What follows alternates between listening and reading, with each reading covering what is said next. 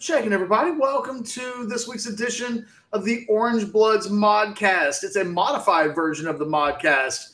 Our savior Jason Sukumel is on vacation this week. In fact, he sent some pictures of where he and his wife are going hiking in Utah. And if you believe in prayer, maybe say a prayer for Sukumel today that he just doesn't die, because he's literally going hiking in a place that has a sign that lets people know that people die on these hikes all the time. Wouldn't be me.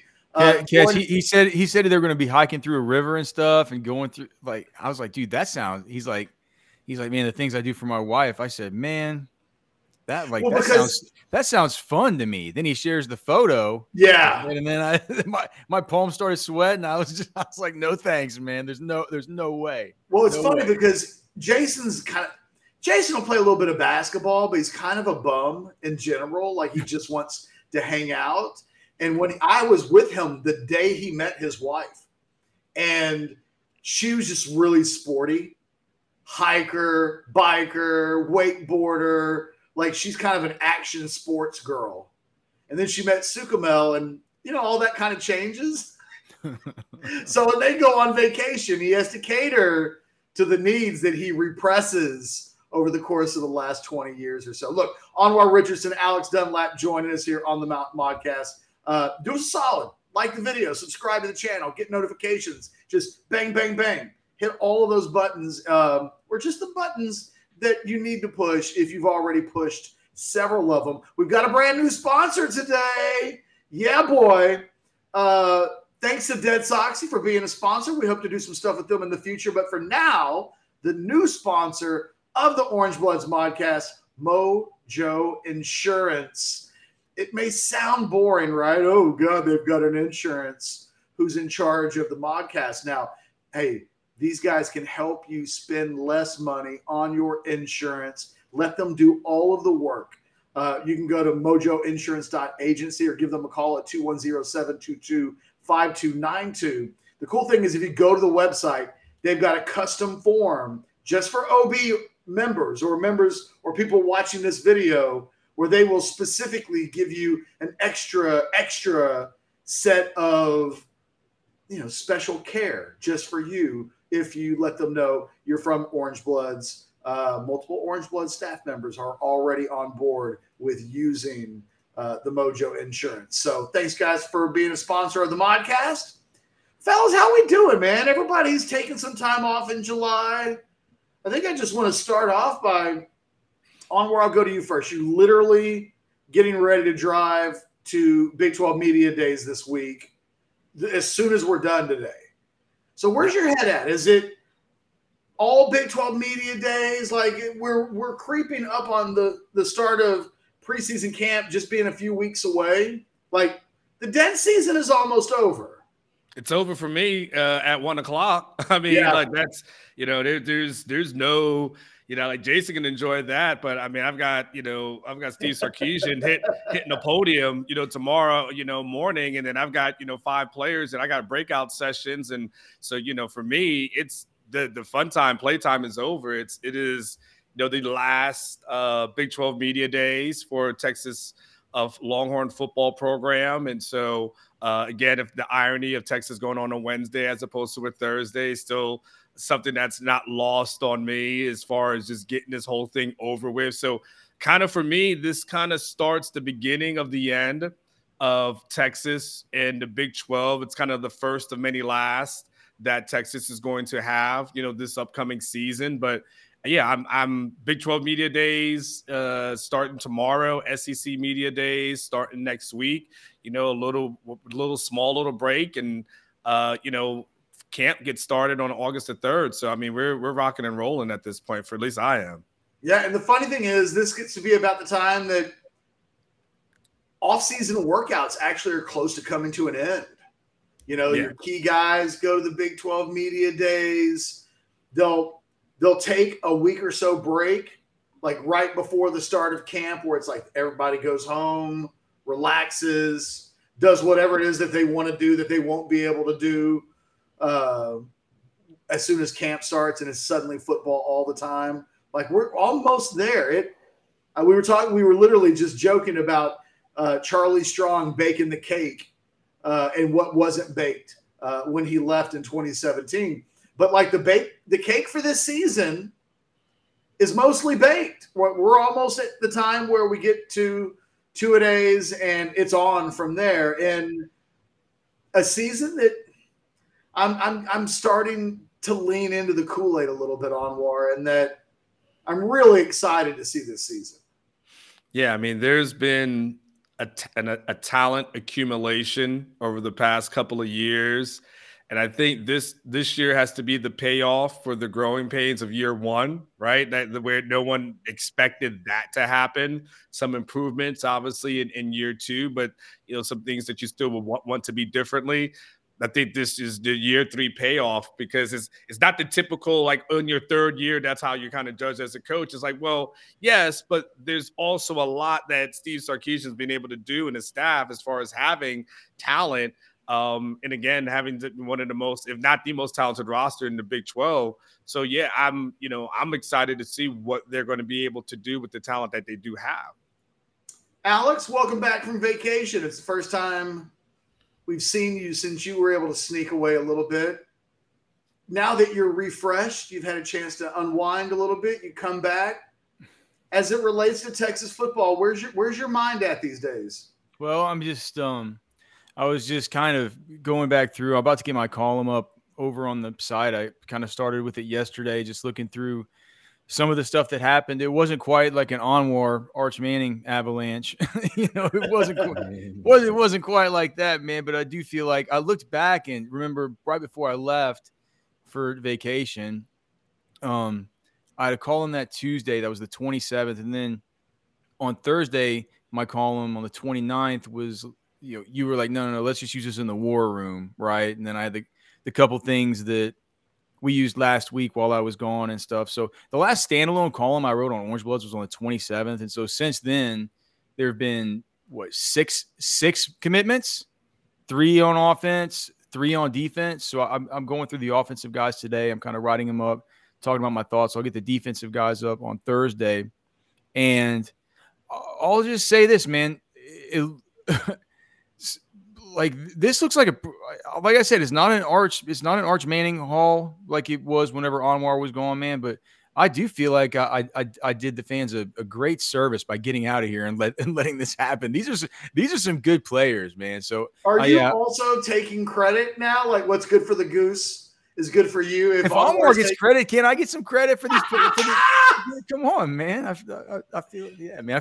I feel good about. I'm all chips in with you, Alex. Like, you got to understand, like, as sports fans and especially fantasy people, like we got all our superstitions of things that kind of work, and so yeah, feeling like, hey, that happened. Like, there's people who stand up, they sit and Alex. How many people, like, in fantasy, they have their, like, I wear this thing this day, I stand in this corner, I eat this thing, right? Yeah, I wear the same shirt every Sunday. So, see, Alex is his own superstition. Yeah, man. But yeah, and then just as far as coming into the season and stuff, I'm with Anwar. It's just starting to feel like we got a couple more weeks where we're gonna have to keep on squeezing what we can out of the turnip here, just getting ready for fall ball. But as Ketchum said, it's like it's starting to really feel. I mean, football's in the air. It's like today's the 11th. We only have now, so it's exactly 2 weeks until NFL teams, the whole team is going to be reporting to training camps. That's all on the 25th. The 21st rookies are coming in. So as far as the NFL, we're 10 days out from things. Like, there's going to be stuff around the sports world starting to happen, starting to percolate. We're coming into the end of this deal. It always feels good in this spot. And as we're going to talk about today, not to give away what the plot of the show is, Catch, I'm sure you're going to talk about it and introduce it well, but I think that you have some visual representations that show, Texas, things look like they're coming together, man. I feel like it's been, as I'm coming back in, sort of refreshed with a set of sort of fresh eyes, looking not only at what's happened in recruiting, but also as we look forward to what's happening this season. There's some things that look like they're kind of coming together, and I'm like Catch, man. I heard him say earlier something like he's starting to come around to. I don't want to say because people say, well, every year you start coming around to buying into the Kool-Aid. And it's true. Like we're self-aware of that, I think. Yeah. But like I always said, never again. Yeah. So, I mean, yeah, I'm sure that we'll get into all of it here on the Modcast. So some of this we talked about yesterday on the Monday Overreaction Show. It's a little bit of continuation. Alex, I don't know if you've seen the graphics, so I want to give you the full backstory to this conversation. Blake, if you can pull up the Super Blue Chip graphics from yesterday, I just want Alex to see it for a second. I want to set the full context of what I want us to talk about. Alex, if you look over at the left-hand bar, the left-hand column, this is 5 stars, high 4 stars, and consensus elite transfers, which really make up like 1 or 2 per team. It's not a big deal. It's mostly 5 stars and high 4 stars. Texas was 10th a year ago with 9. They've climbed up to 5th in the country in Super Blue Chips with 15. And Alabama, Georgia, A&M, and Ohio State have all come back to them a little bit. They've drifted back. If you look over at the trending section on the right, that's in the last – this does not include 2024 commits. It's just guys that are on campus right now, scheduled for August. Texas and USC, as you can see, are basically the only 2 schools in the country that are spiking up. But Ohio State, Georgia, Alabama, A&M, Clemson, because of a combination of NFL losses and transfer portal stuff, their numbers are significantly down from where they were a year ago. For instance, A&M had 24 last year, which would rank above Georgia this year if they had the same roster. So you can take that down now, Blake. That was the backdrop of what we talked about yesterday, was just kind of this evolution of the Texas roster and what Sarkisian's been able to do. And like, they're very close to legitimately, if the talent weren't so young, we'd be talking about this roster really competing for a playoff spot and not blinking based on where it fits in the national landscape.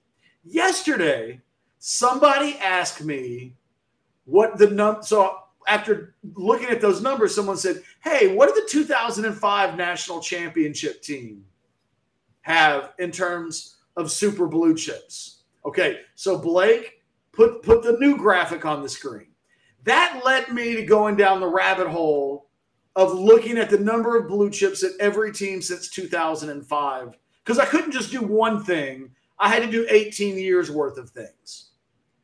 And what it does, it shows you under Mac Brown how steady and consistent the numbers were from 2005 through 2013. They were in double digits every year. You can see this. You can see the collapse. First year under Charlie, it drops. Second year under Charlie, like it drops bad. It stays there all the way through the Charlie Strong years. You can see where Herman started to build it back up.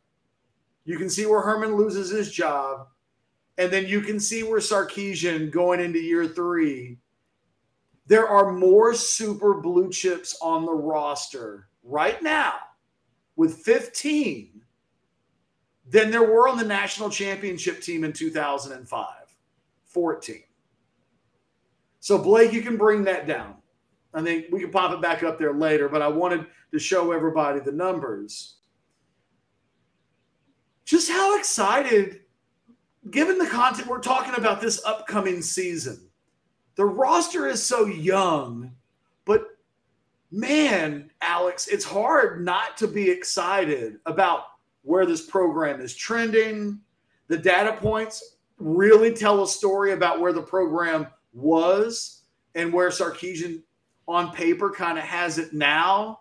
And it only adds to the buildup for me this season, what it should be, what suddenly feels like a disappointment or a disaster. There's just a lot of things to think about with the volume of talent that Sark has been able to add.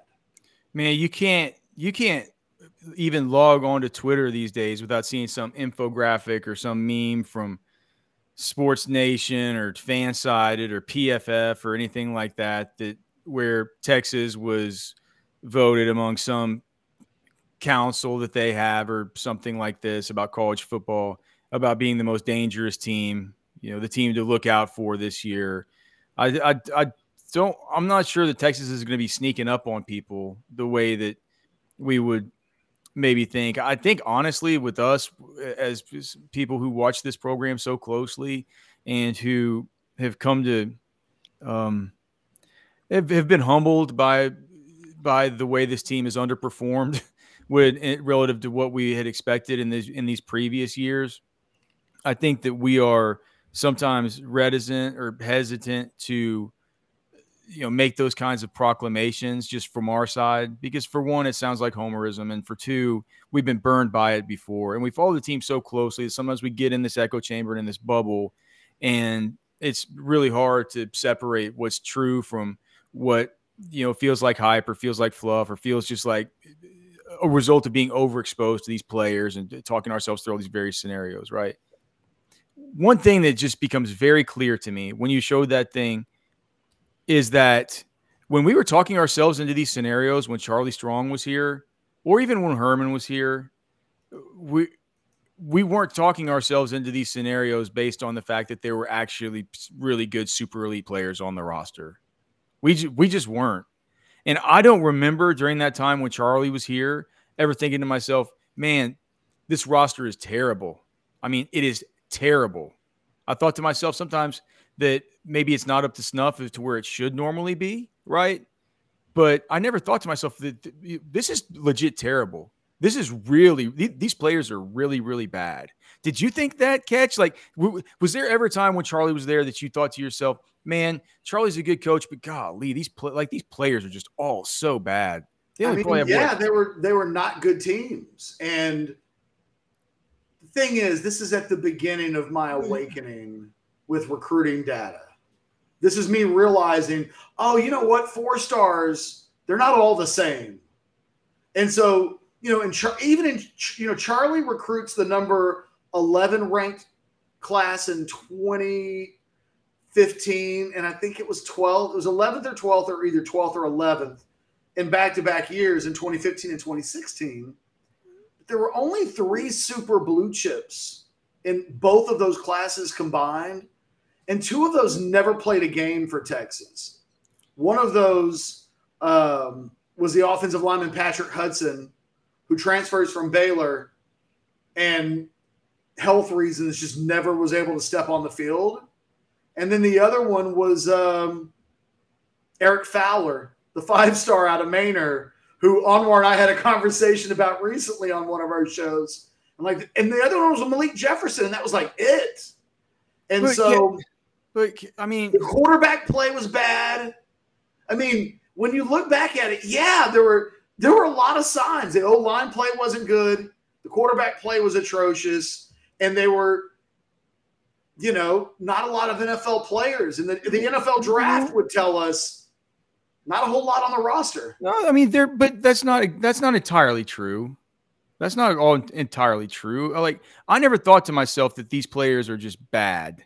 Like, Holton Hill wasn't bad. He plays in the NFL. Malik Jefferson, Chris Warren played in the NFL.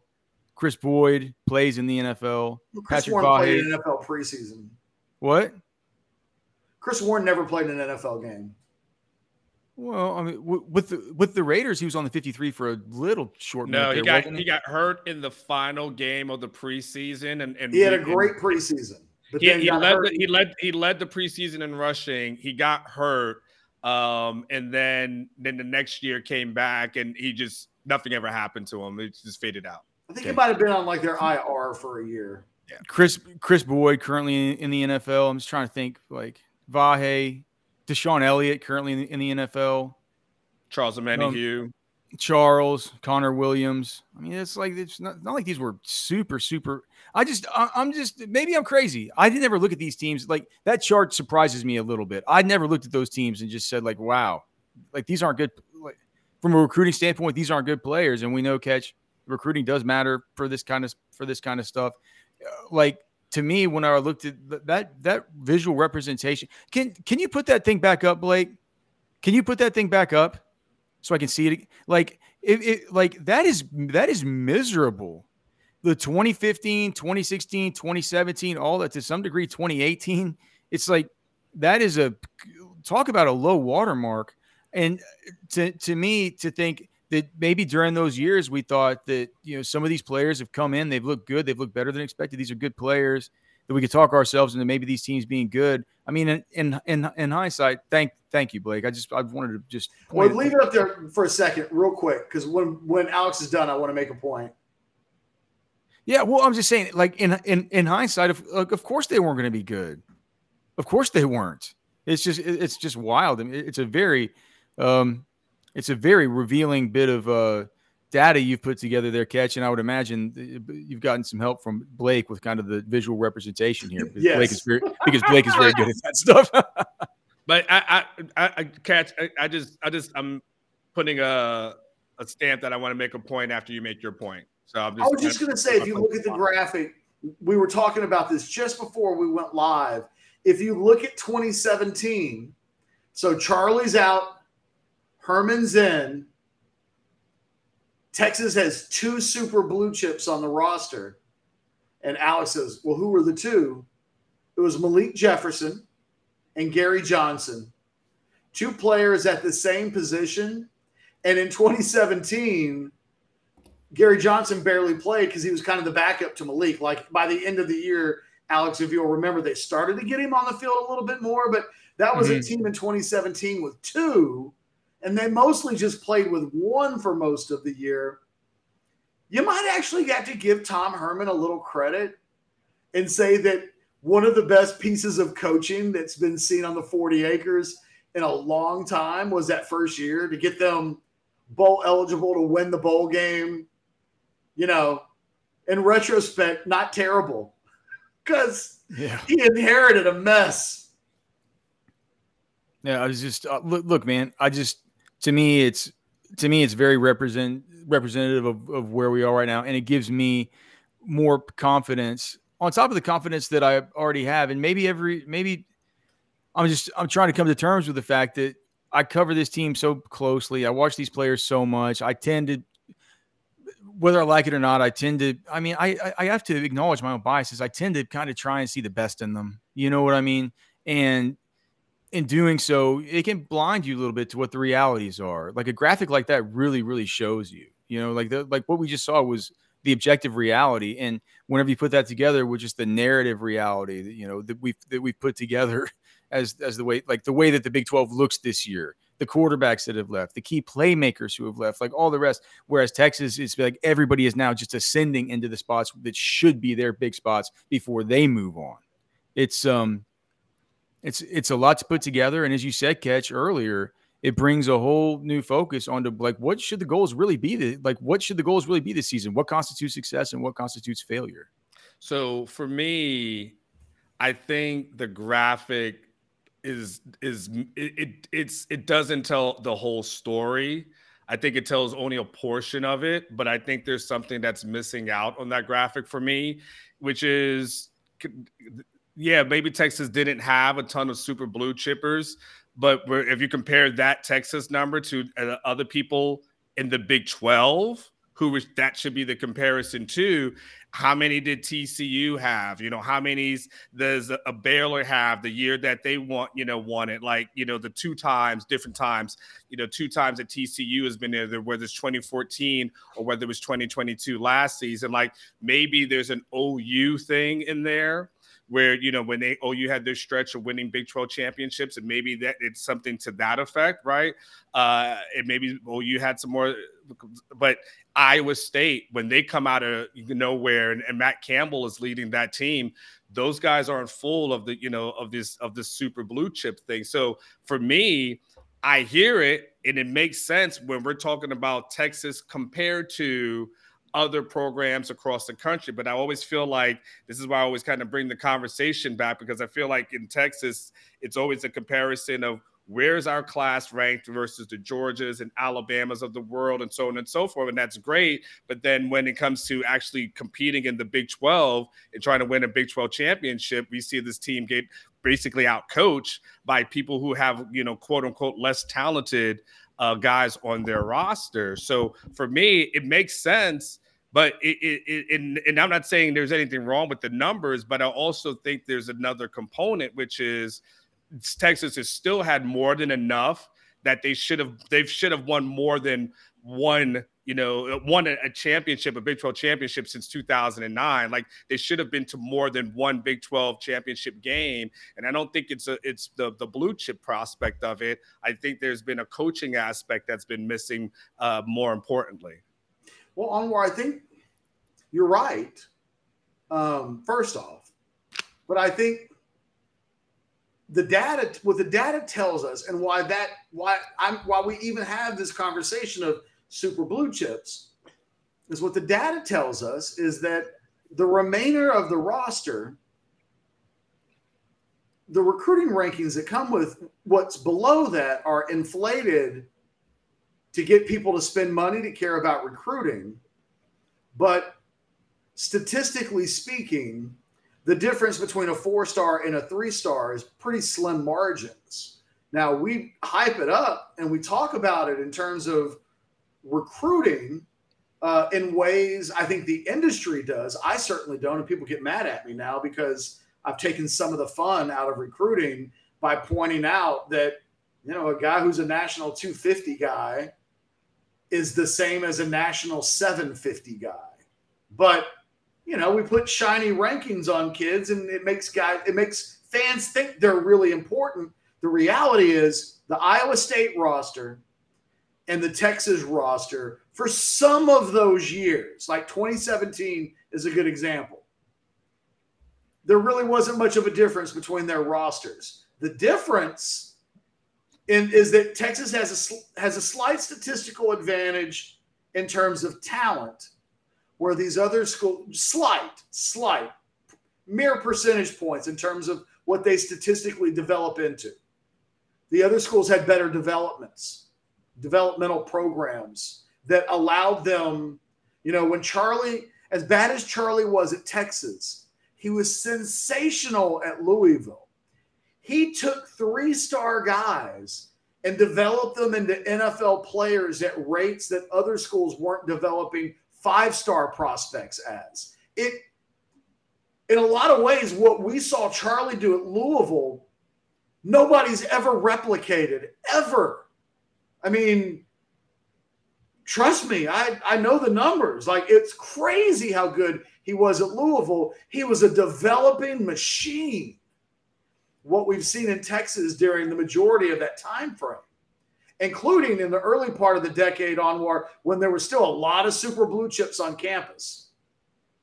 They weren't developing the talent. It wasn't getting better once it got on campus. It was a thing that stayed inside the program for more than a decade. And it's the thing that has kept this program from getting over the hump. They haven't had great coaching. They haven't had great development. And so one of the things that we're still talking about with Sarkisian going into this year is the coaching and the development at the level that Georgia and Alabama and the best programs in the country are at, because the talent would indicate that if the development and the coaching is there, this team should be really, really good. If it's still lagging in that department, that's how you get Texas A&M going 8-4 last year with the third best roster in college football. And they just look like a mess all season long. That's how that happens. So if you're better than Jimbo Fisher and his staff were a year ago, you're playing in major bowl games.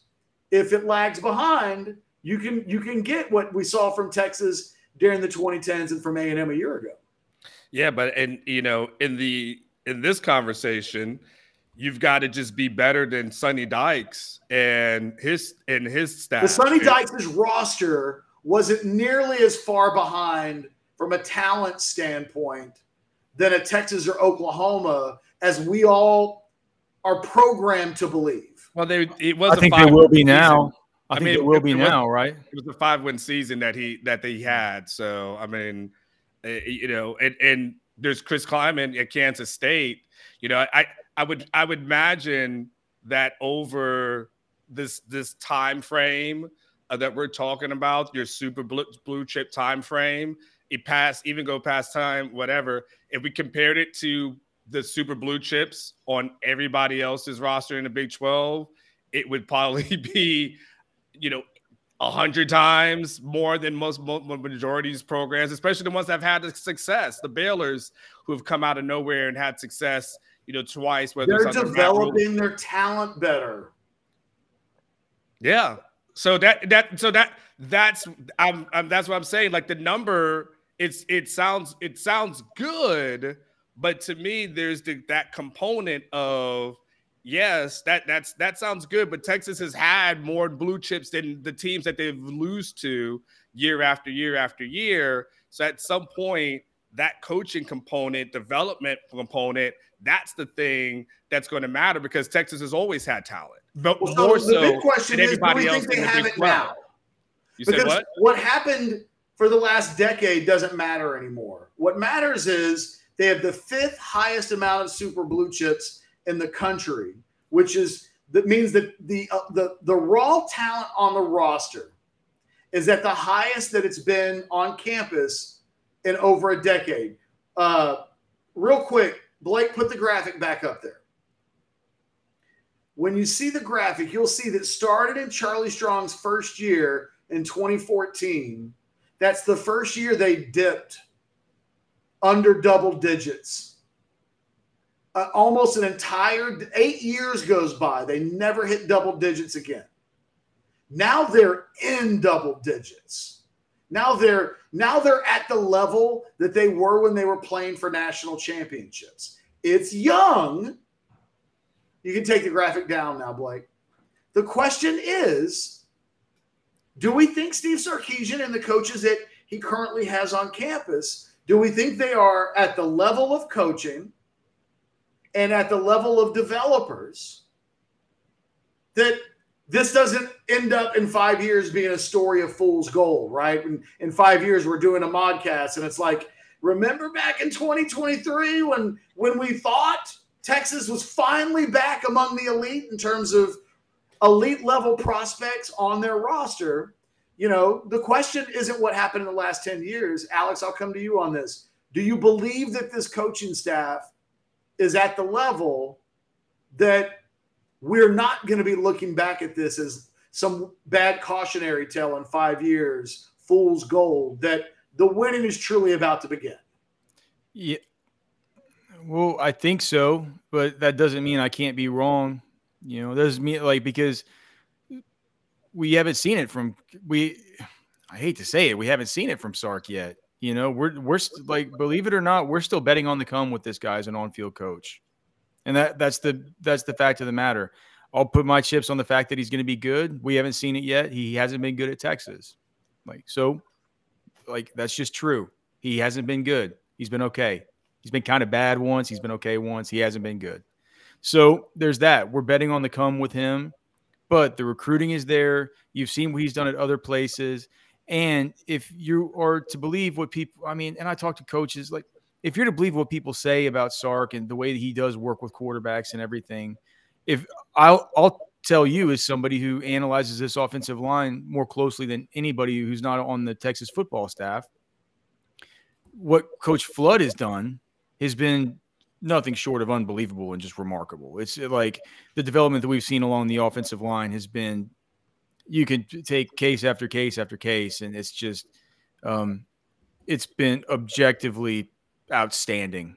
So if you take those two things on offense, clearly the two most important things, offensive line, quarterback, you have somebody that's basically renowned in the football world as being a quarterback guru and somebody who can, dial things up schematically.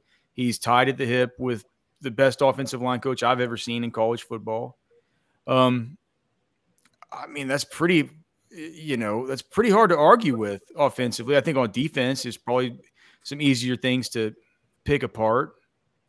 But as far as the offense, man, from with those two pieces in place, I don't see any reason why we shouldn't be at least somewhat optimistic that there, will be continue to be improvements on offense and on defense. I guess I do have some worries in a couple spots, but I've talked about it before. I feel like there's strengths at every level of the defense as well. So, as far as the coaching angle, though, I mean, that's my take. It starts with Sark himself and then also Kyle Flood.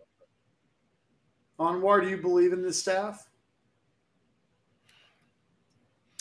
I believe in the potential of this staff. So I know potential is always a word that no football coach likes, right? But I believe in the potential of them because they're recruiting at a high rate. They seemingly I've seen improvements from certain guys at certain positions. When I look at like last season, and like that the questions that we had at linebacker and what that was going to look like, and at the end of the year, it was kind of like, okay, there's actually a little bit on my end, so maybe I turn it down. But at the end of the year, felt pretty good about the linebacker position, right? There was a lot of questions, and I don't think we've ever questioned them from a talent standpoint for the most part. Like, I feel like I've questioned where the talent is or has been. I don't question that anymore. I don't really question recruiting, at all. And so for me, it's the final component, which is, Steve Sarkisian started to build something at USC that he was never able to finish. It's almost like it's mirror image of it, right? It's trying to get it built at USC, have a number one recruiting class, and it's almost like Steve Sarkisian finally gets a chance to finish what we never got to see, at USC. Like, this is it, right? This is it. It's almost mirror, image. And so now we get the chance to see, okay, what does this look like when you've got the number one recruiting class, you're the toast of the town, and everyone wants to play for you, all that kind of stuff. That's what we get to see, coaching continuity, like all these kind of things. So that's why I said, I believe in the potential of it. That everything is on the table, but do we have to see it? Like, at the end of the day, I'm kind of like it with Alex. You want to see it a little bit before you just 100% just give the blind. I'm co-signing on it, but I mean, so I believe in the potential of them. I think you both nailed it, like, perfectly. There's literally nothing else that can be added. I think y'all both summed up kind of where we are, and it actually leads us into a transition into, like, maybe the final thing that we'll talk about on the Modcast today. And you know what? Hold that thought. There have been a couple of super chats. Let's just knock those out so I don't make the guys don't feel like we left them from behind. Jordan says, ask Sark. I know you can't say it, but blink twice if Colin Simmons or Kobe Black are silent commits. That's so funny. I wish I'd come to it earlier. Really good use of the super chat there. You got a great laugh out of Onwar. Nice job. That is hilarious. We'll see if Onwar does that while he's at the podium. And Buck Wild says, Strong did kick a lot of players off the team. How many were super blue chips? A couple. Kendall Sanders was one. God, I'd have to go back and look at it. Kendall Sanders, I can't remember when I think Caleb Jones happened just before. There were a couple. There weren't a ton that he kicked off, but there were a couple. What about Alex? What about the guy you were asking Strong about every single week, the offensive line? Desmond Harrison. He wasn't a super blue chip, was he? Okay, no. I was curious. Yeah, he had tools though. Even the NFL was thought he very had tools. toolsy. He was a starting left tackle for the Cleveland Browns for like 4 weeks, man. No, I know. Like, I mean, in the end, you were more right than you were vindicated. Wrong. You were vindicated. You were vindicated. So when we look at this team, Alex, I'm going to come to you with this question because Anwar and I did discuss this thing yesterday. I just think it warrants continued conversation. The Longhorns have twice as many super blue chips as Oklahoma. Nobody else from the Big 12 is on the list, which is the point that Onwar will constantly bring up. Like, look how competitive these things are, and you're telling me there's a big talent advantage.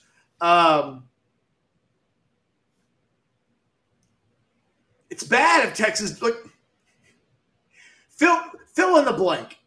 Texas doesn't win the Big 12 in 2023, and you would use the following word to describe what that means.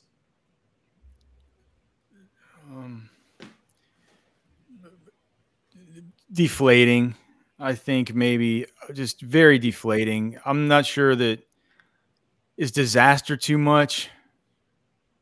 Maybe, apocalypse. but like, I think it's too a D much. word of some variety. They got to win, man. They're in the spot right now where they got to win. You can close your eyes and you can just look down the rosters of these other teams. You could talk about the Kansas State. They lose.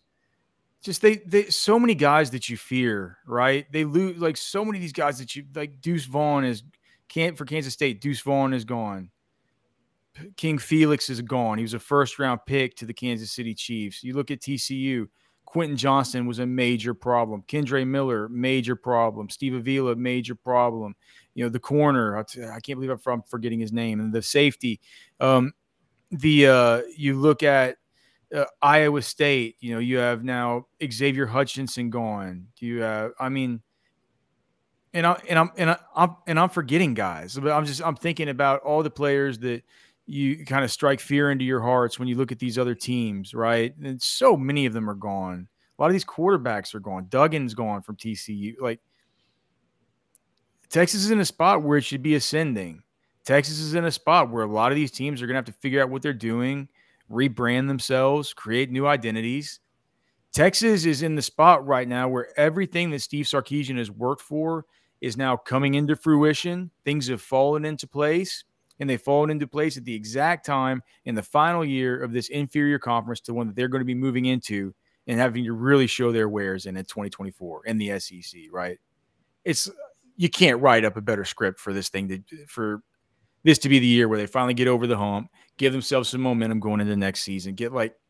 Doesn't that seem like the natural order of things? If the world worked in the natural order of things, that's how things would go.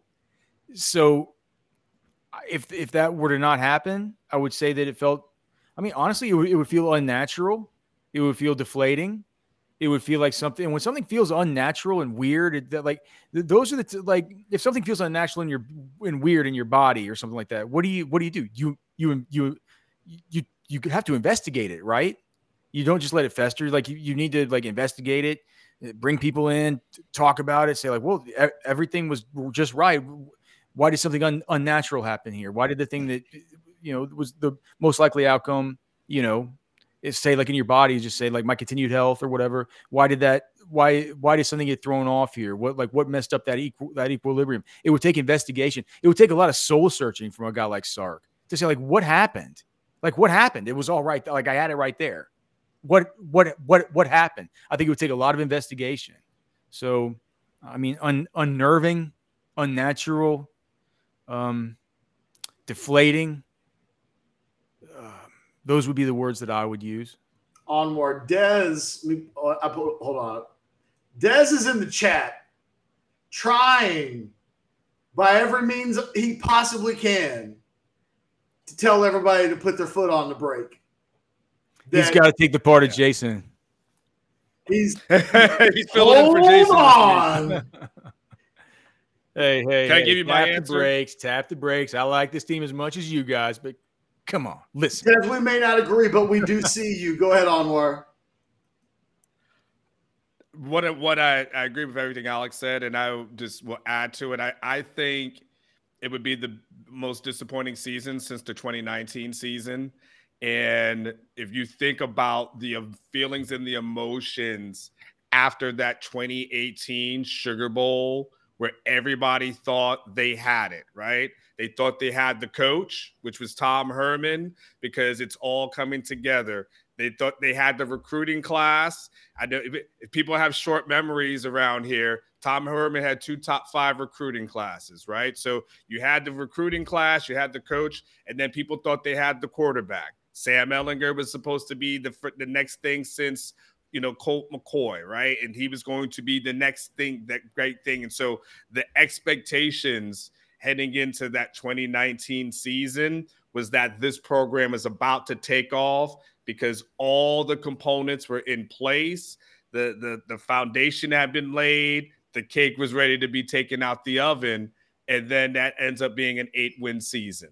And then at that point, it was deflating at that point because you thought it was here. It was going to happen.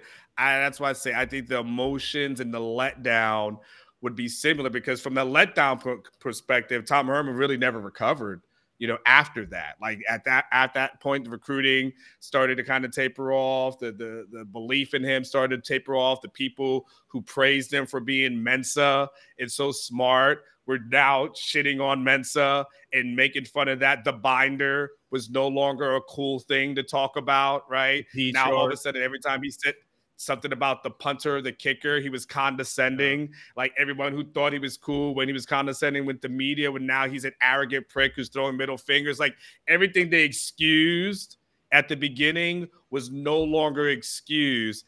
That would be, I think, the end result. Like any excuse that people made for Sark in the beginning, that's when it turns and on you if you don't reach that kind of level of expectations. Omar, it's like they say, it's kind of, I'm not sure it's a perfect analogy, but it's like they say, like whenever you get married and like you're kind of like in love and you're in the honeymoon phase and there are little things like that the other person has that you think are little cute, like peccadillos that are just, quirky parts of their personality and stuff like that. And the minute the honeymoon phase ends and you get in a little bit of, start getting in some fights and stuff like that, man, those little quirky things that they do just start bugging the hell out of you, right? You don't see them as the cute little quirky things anymore, man. Those are the things that drive you crazy. It's kind of that's it feels like that's the way that the fan base kind of turned on Herman. Well, yeah, and we saw with Charlie, right? The Florida Five, everyone thought it was great. Look at Charlie; he's going into Florida, getting those guys, and at the end, they're like, well, "That was a waste." Like everyone thought, kick those guys off the team. That's really good, Charlie. Go ahead and do that thing. And by the end of the day, like he was the Michael Scott of coaching. So so it happens, and I think that would be the letdown and disappointment. And again, I'm just saying, going in 2019. Expectations were high. LSU was in week 2. We didn't know LSU was going to be one of the best teams in all of whatever. Now we look back and say, there's a week 2 there. That letdown, I think, would be similar to the 2019 feelings. Anwar, the interesting thing about that is it's a fantastic warning sign, right? So for all the biggest downside to a disappointing season this year is that the last time things set up almost exactly the same and it didn't happen, the program couldn't hold the rope, right? I mean, Tom Herman would probably tell you what I needed to happen was for the fan base to, like, my super blue chip numbers were climbing, and they were, like, lost in what Sark is doing is that Herman had elevated the program out of the Charlie wilderness. I mean, in his final year, he's sitting at like 9 super blue chips, and they're like one big recruiting year away from being able to like jump up a level. It didn't happen. The fans got disgruntled, and I'm not saying they weren't rightful to do so. The pandemic happens. Eyes of Texas happens. It's over. Right. And so enter Sark. But I'm sure Tom Herman in his heart of heart believes he was closer than people knew. And they had that 2019 season. And you're right, people were so jacked that the fall down from that, the high was so high that when they sobered up, it was a bad headaches. And that's what Sark has to make sure doesn't happen this year, right? I mean, it can't be what that 2019 season ended up turning out to be. And it's funny, yesterday, Alex, look, in a year from now, Texas is going to probably not only have a top 5 super blue chip roster in America, which it already does, but they're going to be older. Right, those freshmen and sophomores are going to be sophomores and juniors. A lot of those guys go pro after 3 years. So you have to take advantage of them when they're sophomores and juniors. That's next year. Starting next year, if you have a top 5 roster and you don't make the top 12 in the playoff, you've had a bad year, right? Like, it's one thing to not make the top 4 with a top 5 roster, but starting next year, 2024, if you're not in the top 12, you've failed. Are you talking 2024? Yes. Yeah, it'll expand to 12 teams making the playoffs. Well, right. And do you know what the narrative becomes then? You're in the SEC. You're a blue blood. You have all the resources in the world. You have the recruits. You have everything, and you don't live up to the hype, and you can never get there. It becomes a pre-Kirby Smart Georgia situation, and people start thinking about Texas like that. But the question I wanted to ask you, where I was leading with all of that, is this. Texas does have a top 5 roster this year on paper. Right. So it's very easy to define next year what the bare minimum should be. What's the bare minimum this year? Next year being 2024? 2024, the bare minimum will be finish in the top 12 and make the playoff, or it was not a good year. Period. Oh, yeah. I mean, I say what you do, the bare minimum for me, bare minimum, get to the Big 12 championship game. We know that in any given game, the ball can bounce funny. Things can happen. I mean, I would say the bare minimum is to win that thing, right? To take care of everything that you can control, right? To take care of everything that you can control. I think it's hard to make that the bare minimum, right?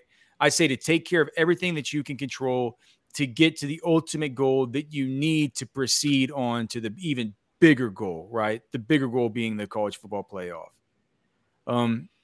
I think at minimum, you got to get there. I think it's pretty close to saying minimum, you got to win. And then we all know if you do get to the college, I think if you got to the college football playoff at the number of teams that it is for the 2023, I think once you got there, it's kind of like you're playing with house money a little bit. Everyone knows any team can meet up with any team. So once you get to the top 4, you're playing with – it's a fast – I'm sorry, I'm just laughing because it's such a – you're not – I'm not saying that you're wrong, Alex. It's just kind of absurd to hear us say it out loud when we just haven't seen this program anywhere near that. Well, but I mean, okay, all right. So do you think it's less absurd to say once you get to the Big 12 championship, you're playing with house money? What do you think, Anwar? I think starting in 2024, a conference title is meaningless. I think it holds as much. Alex, I said this with Ketch the other day. I think conference titles, Alex, go the way of winning your division in the NFL. No one cares who won the AFC South 2 years ago. Like, no one's going to care about who won the AFC North 3 years ago. Like, those are cool banners to have, like, but who cares who won, like, the NFC East 4 years ago? Like, it just becomes like, what do you do in the playoffs when it matters? To me, I think that becomes your ultimate judge. And I think the conference title, now maybe one begots another, right? So maybe by going to the conference title, you already go to the playoffs potentially. That's a potential thing. But being a 9-win team and going to the conference title game probably doesn't get you in the playoffs. So more than likely, to me, the bare minimum of success, to me, I don't care about the banners, right? I remember one time I was covering the Detroit Lions and they won their conference and they hung a banner. And it was like one of the most embarrassing things that I've seen an organization do. And I understood Detroit needed something. So division titles, man. Come on. It was like a 2011, 2002. But here's the thing. Jim Schwartz had said like the year before that we'll never celebrate division titles around here because that's not what I'm here for. And the next year they hung a title. So of course I had to ask him about it. He's like, well, things change. So that's how I just think. I just think that's why I think, Alex, it won't mean anything when it's all said and done. Because if you win your conference title in 2024 and then the wild card team goes ahead and makes it to the Final Four, you're literally just holding this empty trophy that no one cares about. No, but I mean, you did what you could, right? You won the Big 12. You conquered your division. It's not like, and that's the kind of thing that I agree with you, Anwar, that nobody cares NFC East 3 years ago, right? Nobody cares, right? Anwar, I just had an epiphany. But go ahead. I'm sorry. Can I just say this one thing? In recruiting, you got to use everything that you can. And with the momentum of the team and with the psyche of the team, you got to use everything you can. It just feels like to me, specific to 2023, right? Specific to 2023, the last year in the Big 12, we ran the conference. We got to the Big 12 championship. Hopefully we won the Big 12 championship, right? If you're Texas, right? And you want that narrative formed coming into the spring, coming into the next year of recruiting, saying like, look, we're on the right trajectory going into the SEC. I think that the narrative doesn't mean much to the average fan outside of the biggest super fans, right? I think it would matter to this. So to a lot of people watching this show right now, I think it would matter to win the Big 12 in your last year in it. I think it would be cool. Well, and I think the OU fan in the chat, Stoopsified, he does make a fair point. Yeah, it's a great point from Stoopsified. Yeah. It's like it would feel good to leave your mark on the conference in the last year. It would also provide an extra narrative in recruiting to show that the program is on the right trajectory. Catch, how badly do you think the Big 12 doesn't want Texas to go out on a high note this season? I mean, Oh, and OU for that matter. Like, either one. Both of them. Keep an eye on those officials, man. OU and Texas are going to have to band together as some sort of oversight committee to watch these officials, dog. It's like so, Anwar, I got to give you my epiphany, okay? And then we'll do parting shots and get the hell on out of here. You made a great point that I hadn't really thought about until you made it, and you kind of went right past it once you made the point. But it is funny that the 2023 Longhorns and its head coach are going to be judged by something in 2023 that will never matter again starting as soon as 2024. So if they don't win the conference title, it was a disappointment. They didn't do it again, right? There will be this feeling that it was a major disappointment. That was the bar. It's been the bar for so long. Next year, the bar changes. The playoff goes to 12. The only thing that will start to matter is not whether you won your conference, but did you make the playoff? Why shouldn't we unofficially think of 2023 as like the dry run, the trial, the rehearsal? Would you have made the top 12? Would you have made the top 12? Yes. If this season ends, and forget about conference championships for a second. If this season ends and Texas is in the top 12, not after the bowls, after the conference championship games, because it will be the article that everybody writes, right? Trust me, in December when the final rankings come out, there will be a slew of articles that are like, these are the playoff matchups we would have. Oh, they'll run simulations saying who won via the computer. Yeah. And then will get us hyped up for next year. Yeah. We're going to be like, holy shit, that sounds awesome. Mm-hmm. If Texas finishes the regular season after the Big 12 championship game 11th, maybe that's a successful year, because starting next year, it will be absolutely okay. Absolutely. Yeah, but it's not against a Big 12 schedule. True, but the bottom line is the bottom line. Yeah. Because you're right, Kedge. If they don't go to Big 12 championship game, right? But they finish their 8 or 10, then you can't really say Coach Sark's is a hot seat going into the next year 4, because you would say no, he's right where he need to be heading into year 4. All he's got to do is maintain it. I think we look at the same rule it's there's not an official finish line, right? But next year, if you have a top 5 roster, it's a disappointment if you don't finish in the top 12. We need to be using, I think, as I talk this out, the same standard. It's a trial run. If they do way better, fantastic, right? If they finish inside the top 8, top 6, top 4, fantastic. But I think the minimum bar needs to be 12. Because then you're able to say, we would have made in recruiting going into next year's cycle, you would be able to say, we would have been in the playoff. And that's what we're aiming for now.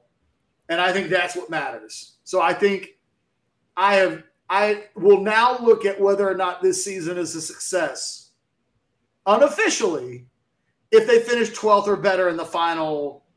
You're not going to discount it all for the schedule because there's no Georgia on the schedule. There's none of this. Bottom line, Alex, it's a bottom line business. And this is as easy as it's going to get. So if say they finish 18th and then they're going to face another schedule, it really places some real question marks, I think, going into 2020. It's just for me, I do some back of the napkin math and just schedule just that thing to say, finishing 12th in the big, finishing 12th in the SEC is more like with an SEC schedule is more like finishing 8th or something with the Big 12 schedule. Your point is not invalid. Yeah. I'm just saying all we have is what we have to work with. And none of the teams in the competing for the top 12 other than SEC teams will be playing an SEC schedule. It is just kind of what it is. And quite frankly, it's the step that Texas needs to take. Finishing in the top 12, I think, would be a sign of program progress, which is ultimately what we're talking about more than anything else. All right, guys, you know what? Does anybody got a parting shot? Onward, did you have a parting shot? Yeah, I do. Give it to us. It's a shot that very few of you guys will care about, but but it means something to me. So I acknowledge that I might lose some. But as UCF gets ready for Big 12 media days this week, as a Florida guy and a USF grad, let me say, well played, USF, because you guys have screwed the pooch so much. They fell behind and never got an on-campus stadium, even though everyone told you how important this was. But they always wanted to play at Raymond James Stadium and never raised the funds. Meanwhile, UCF went out. They were able to get not only a nice stadium, but a beautiful indoor facility and work with that way. The USF makes nothing but bad coaching hires throughout their tenure, just one bad coach after another. And now USF just announced, that they're going to build an on-campus stadium in 2026. Yay! And then, meanwhile, UCF is going into the damn Big 12. And I'm like, well played, leaders of USF. When you had an opportunity to build up this program and could potentially be where UCF is right now, you screwed the pooch in every single area so bad that you have now officially an afterthought that nobody cares about. And you've watched UCF rise from the ashes and go past you and surpass you. And now you're an afterthought in the state of Florida as relates to recruiting. Congratulations. You played yourself. And UCF, props to you. You've done everything the right way. Boo to you, USF. Because you've done everything the wrong way. That was the most Dunlap. I mean, he didn't get really. There wasn't smoke coming out of his ears, Alex. But just an impassioned rant about somebody about something that no one else gives a shit about. Except no one cares about. No, I had an appreciation for it, and the only thing missing was that he just didn't completely lose it. But boy, I could tell. If Anwar were 3 drinks in and he just starts that spiel all over again, I I bet it's good. There's a lot more curse words. There's a lot more curse words. There's a lot more everything. Because I remember there was a time that USF was the number 2 team in the country on the Gen 11. Like there was a time that was like supposed to be a program that was on the rise, and all they did was just screw it up. And UCF leaves them in the dust. My program is an afterthought. They're trash. Paul says you're hurt. If it didn't take me 15 years to pay that student loan debt off, I would fucking just destroy my whole diploma that's hanging in my wall. Now we've reached borderline Alex territory. Like, yes, yeah. We didn't realize there was more, Alex. Like he had a PS. Alex, do you have a parting shot? Yeah, it's not going to be it's not going to be a rant like on Wars.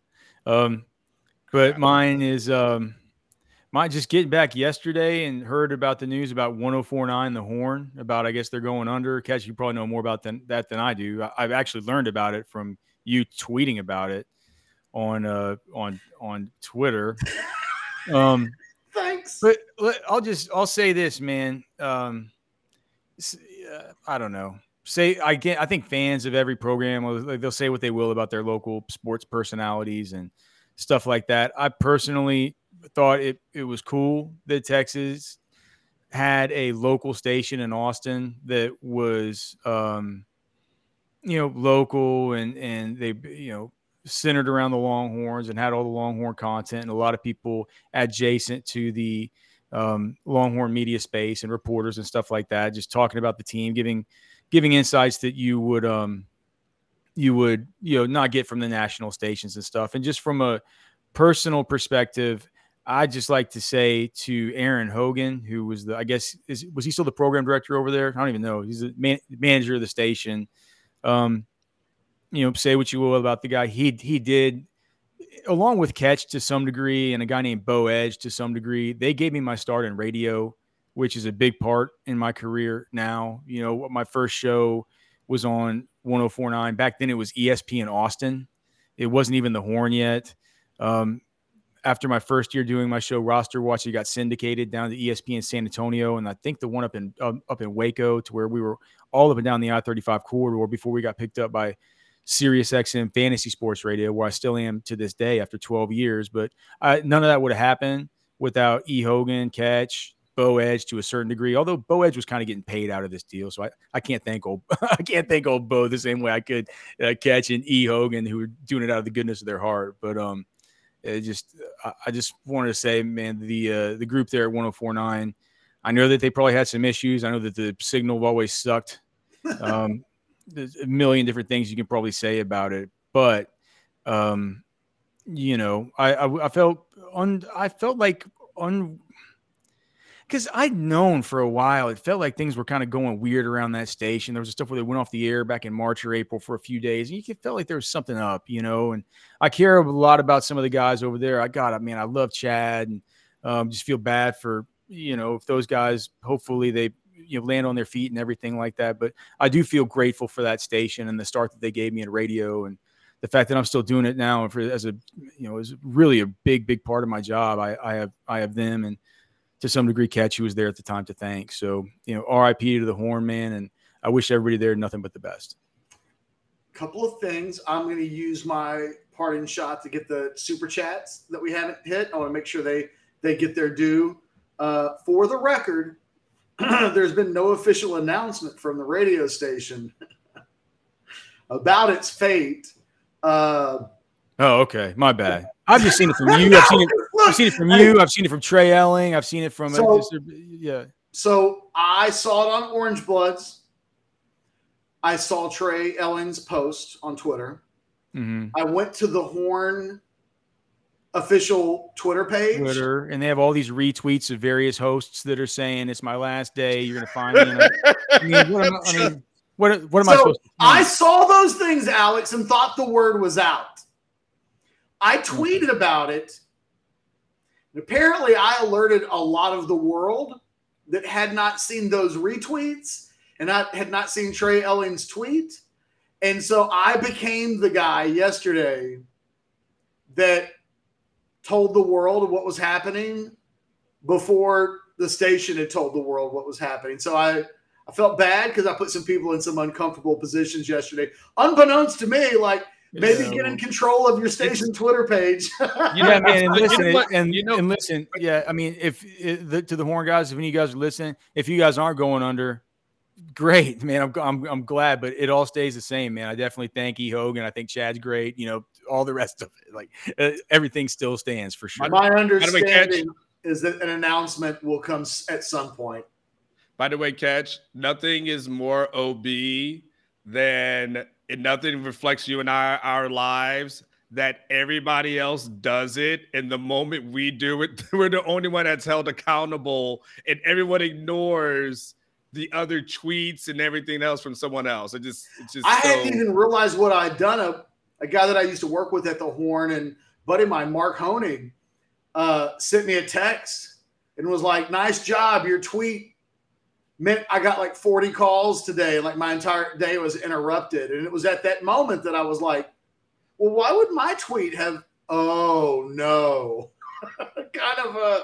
it was, we had a show yesterday on where it wasn't like my whole day was focused on that. And then, then it turns out that I let the cat out of the bag, maybe more so than anybody else did. And those are the breaks. Real quick, pin posts. Boy, we really took you guys behind the curtain on that one. Jordan was back-to-back. So, Jordan, I'm glad that I saved my parting shot for you. 100% chance there's going to be some questionable officiating in the Texas and OU games, and they're oddly going to go one way. Yeah. I'm with you, Jordan. Yes. Yep. And then he went on to say, I would just like to point out that TCU pulled off what OU couldn't in their first try, win a playoff game. All right. Nice little shit there. Wow. At the end. Wow. Just go ahead. Just that was a punching astray, but sure. OU. By the way, Alex, I pointed out Michigan isn't on the super blue chip list. So like Harbaugh is just a freak of a coach because his roster is way behind everybody else, but it partly explains why TCU was able to beat Michigan. Their rosters are really, really similar, and you wouldn't necessarily know it because of the brand, but it's great coaching. Yeah. He's wild. He's not in the top 15 in America for super blue chips, and yet nobody would probably guess that. All right, guys, look, a lot of fun. I tried to keep us under an hour, and like the conversation was just too good. Like the channel, subscribe to the channel, like this video, get notifications. Check out our new sponsor, Mojo Insurance. Go to the website, mojoinsurance.agency. Let them help you find the cheapest available insurance so you're saving money, you're paying less. They've got a special orange blood section on the website. It's super easy for OB members. My QR. Shout out to Mojo for their first day as the new sponsor of the Modcast. Jason will be back next week. Guys, great job. We'll see you guys tomorrow. There could be breaking news on the recruiting front. And we've got Drunk Uncle tomorrow night from Dallas, from the Metroplex. Yeah, baby. From the site of Big 12 Media Days. You guys have a great rest of the day. We'll talk to you soon.